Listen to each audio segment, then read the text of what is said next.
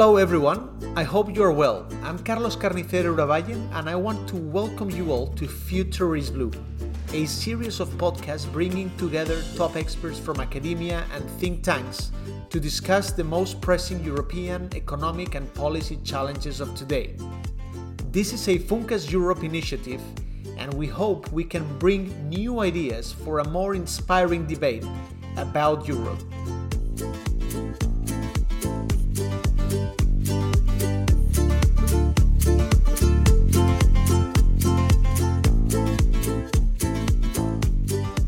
Today, we are joined by Sander Tordoir, Senior Economist at the Center for European Reform, and Raymond Torres, Funcas Europe Director.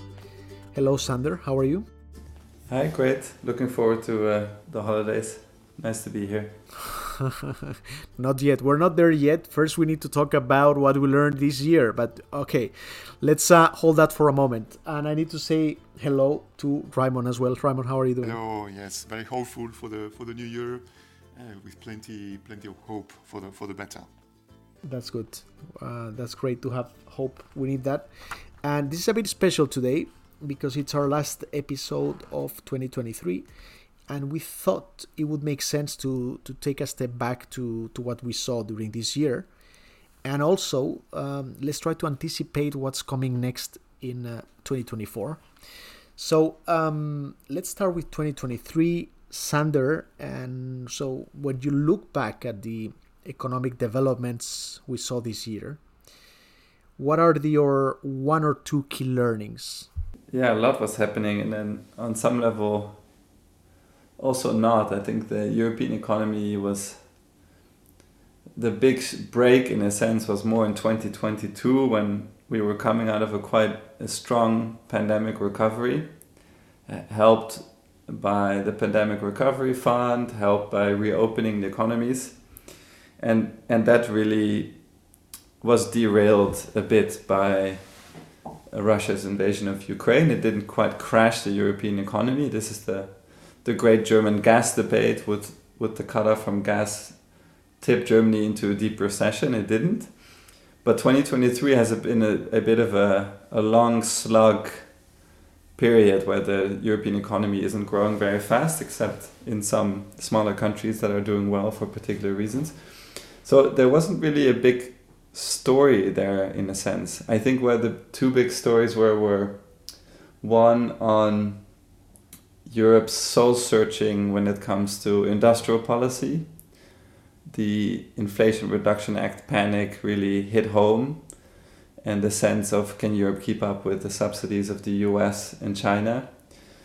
And the other big story, I think, is a soul-searching about the role of fiscal policy in Europe, linked to the big fiscal rules debate that I have my fair share of bruises and scars from that debate. But I think those two debates have been really there. And I think the lessons for me are that I think that Europe has been over-panicking about needing to copy the Chinese and American model. So in a sense, it's good that we didn't dramatically change policy to the extent that maybe some had hoped. And on the fiscal side, I think the jury is a bit out whether Europe is making the right decision to be more restrained and to aim for lower deficits and debts than the US and China. Raymond, do you agree with, do you share what Sander said? He mentioned the fiscal rules debate, the reaction to IRA legislation in the US. What are your main takeaways of 2023? Yes, I broadly agree, and indeed in my own words, I would say that on the positive side, a key lesson from 2023 is that after all, the economy has done better than feared. I mean, obviously, there was a conjunction of very negative factors, a negative energy shock, which still was affecting a number of economies, in particular the center of Europe. A war still going on, geopolitical tensions, and in particular also monetary policy tightening, a process of tightening which we had not seen for a long time. So the projections were really gloomy for the economy, but in the end Well, I mean, overall, I mean, we are nearing a recession in some countries, but it's not a deep recession, perhaps not as much as feared. There have been, let's say, some automatic stabilizers or in the form of particular household savings. The labor market has been particularly resilient and a major plus for Europe. So let's say on the conjunctural point of view, I think overall I gather a positive note, but maybe on a less positive note, and very much in line with what Sander was saying, I think we probably have underestimated the structural challenge that Europe is facing. I mean, in terms of a number of major trends which are really increasing pressure on the EU economy and EU societies. The demography, of course, but also major shifts in global trade.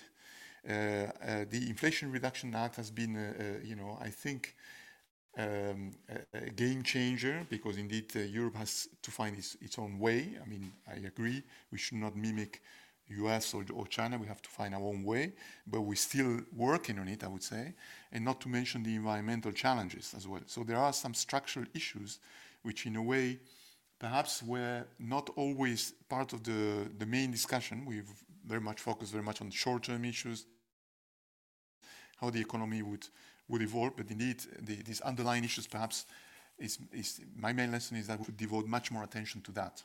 Absolutely, Raymond. Before we go into the 2024, Sandra, would you like to react with what Raymond was saying about this structural challenge that the EU is having, and how to react to that? Or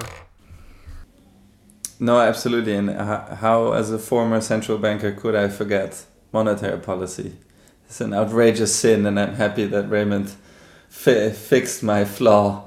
No, I think that's another major story, and I tend to think that the European Central Bank has overdone it a bit. If you look at the European response to the inflation shock, it's basically very similar to the US and to the Federal Reserve, even though the US has had much stronger growth this last 18 months than we have had, and so there's a reckoning there. That's one of my main concerns going into next year, is that we have some of these structural challenges, and on top of that we may have interest rates that are really too high and that will further do some damage in the short run to the European economy, in a phase where we may actually need to move faster, and where we need the green transition, the digital transition to accelerate and not be slowed down by an economy that has not collapsed, and that's a good story, but it's also not doing particularly well. And so that question of the US, the Biden administration chooses for a hot economy where they run things hot and they make sure that there's a lot of demand, and they spend a lot of money making sure that that's the case. We may choose to have an anemic economy, and I think that will be a big question people will look back on in this phase. Was Europe right, or were the Americans right? So, Raymond, who was right? Was the US right with this monetary policy and so on, or we got it right here at the other side of the Atlantic? I think overall the US has probably, they probably underestimated more than in the case in Europe the inflationary process. So in the beginning, I would say perhaps Europe was doing a little better than the US.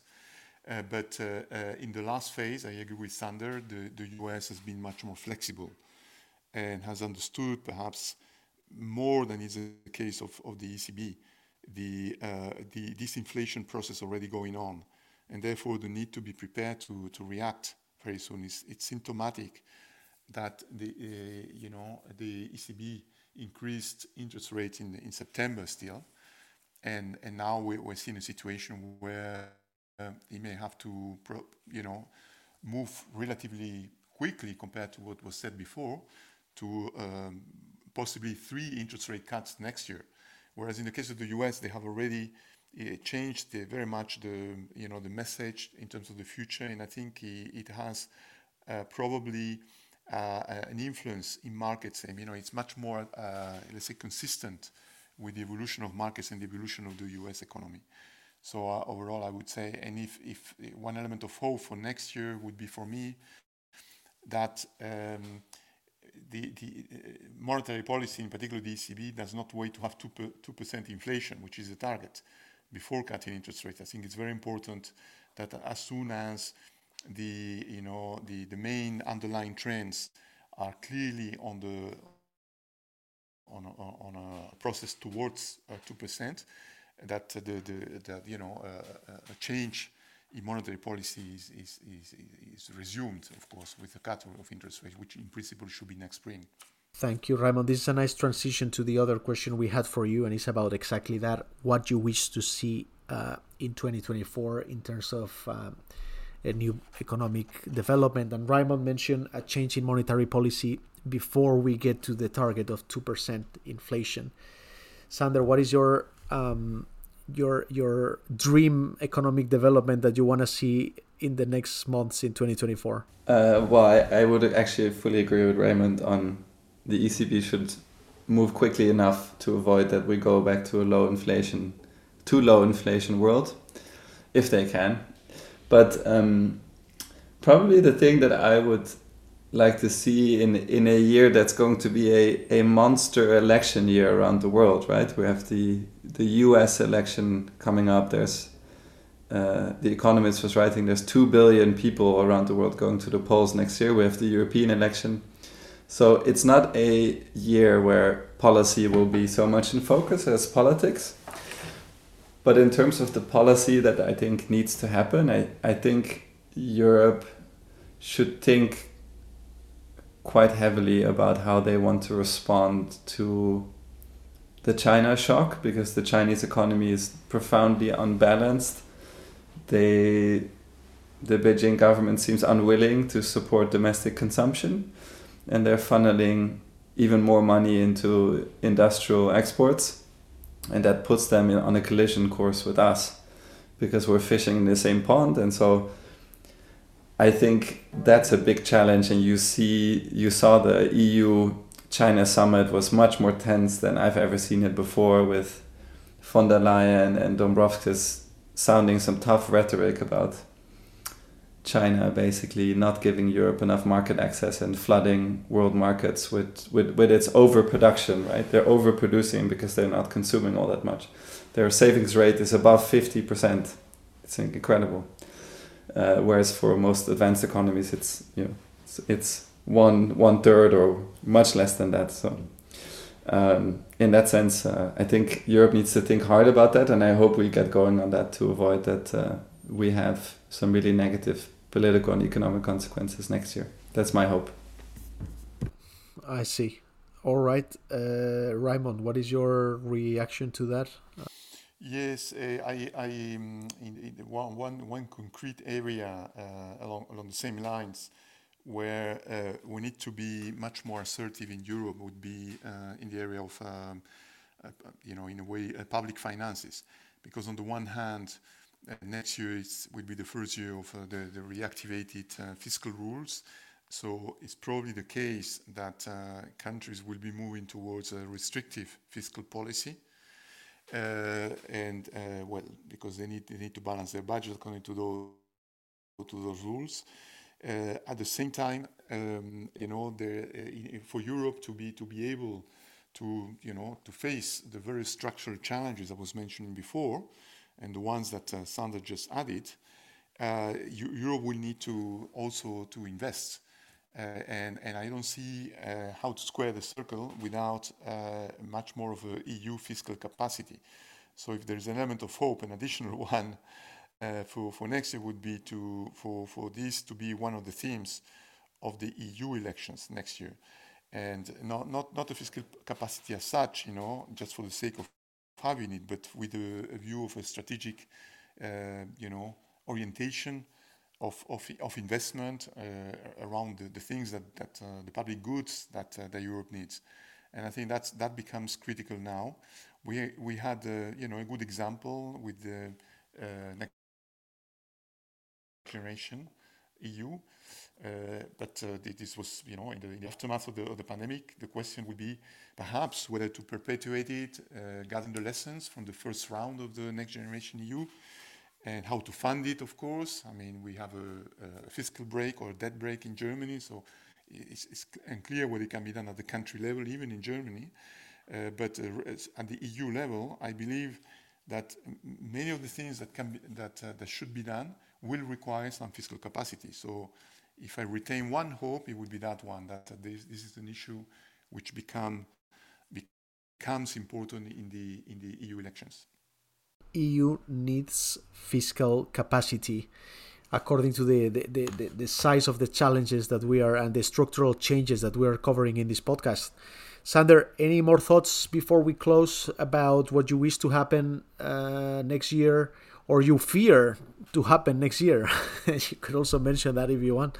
I have a very concrete one, which is about language, because one of the things that drives me nuts is that in Europe, when we talk about these problems, some of which we've now discussed, all of that gets called Europe's competitiveness problem.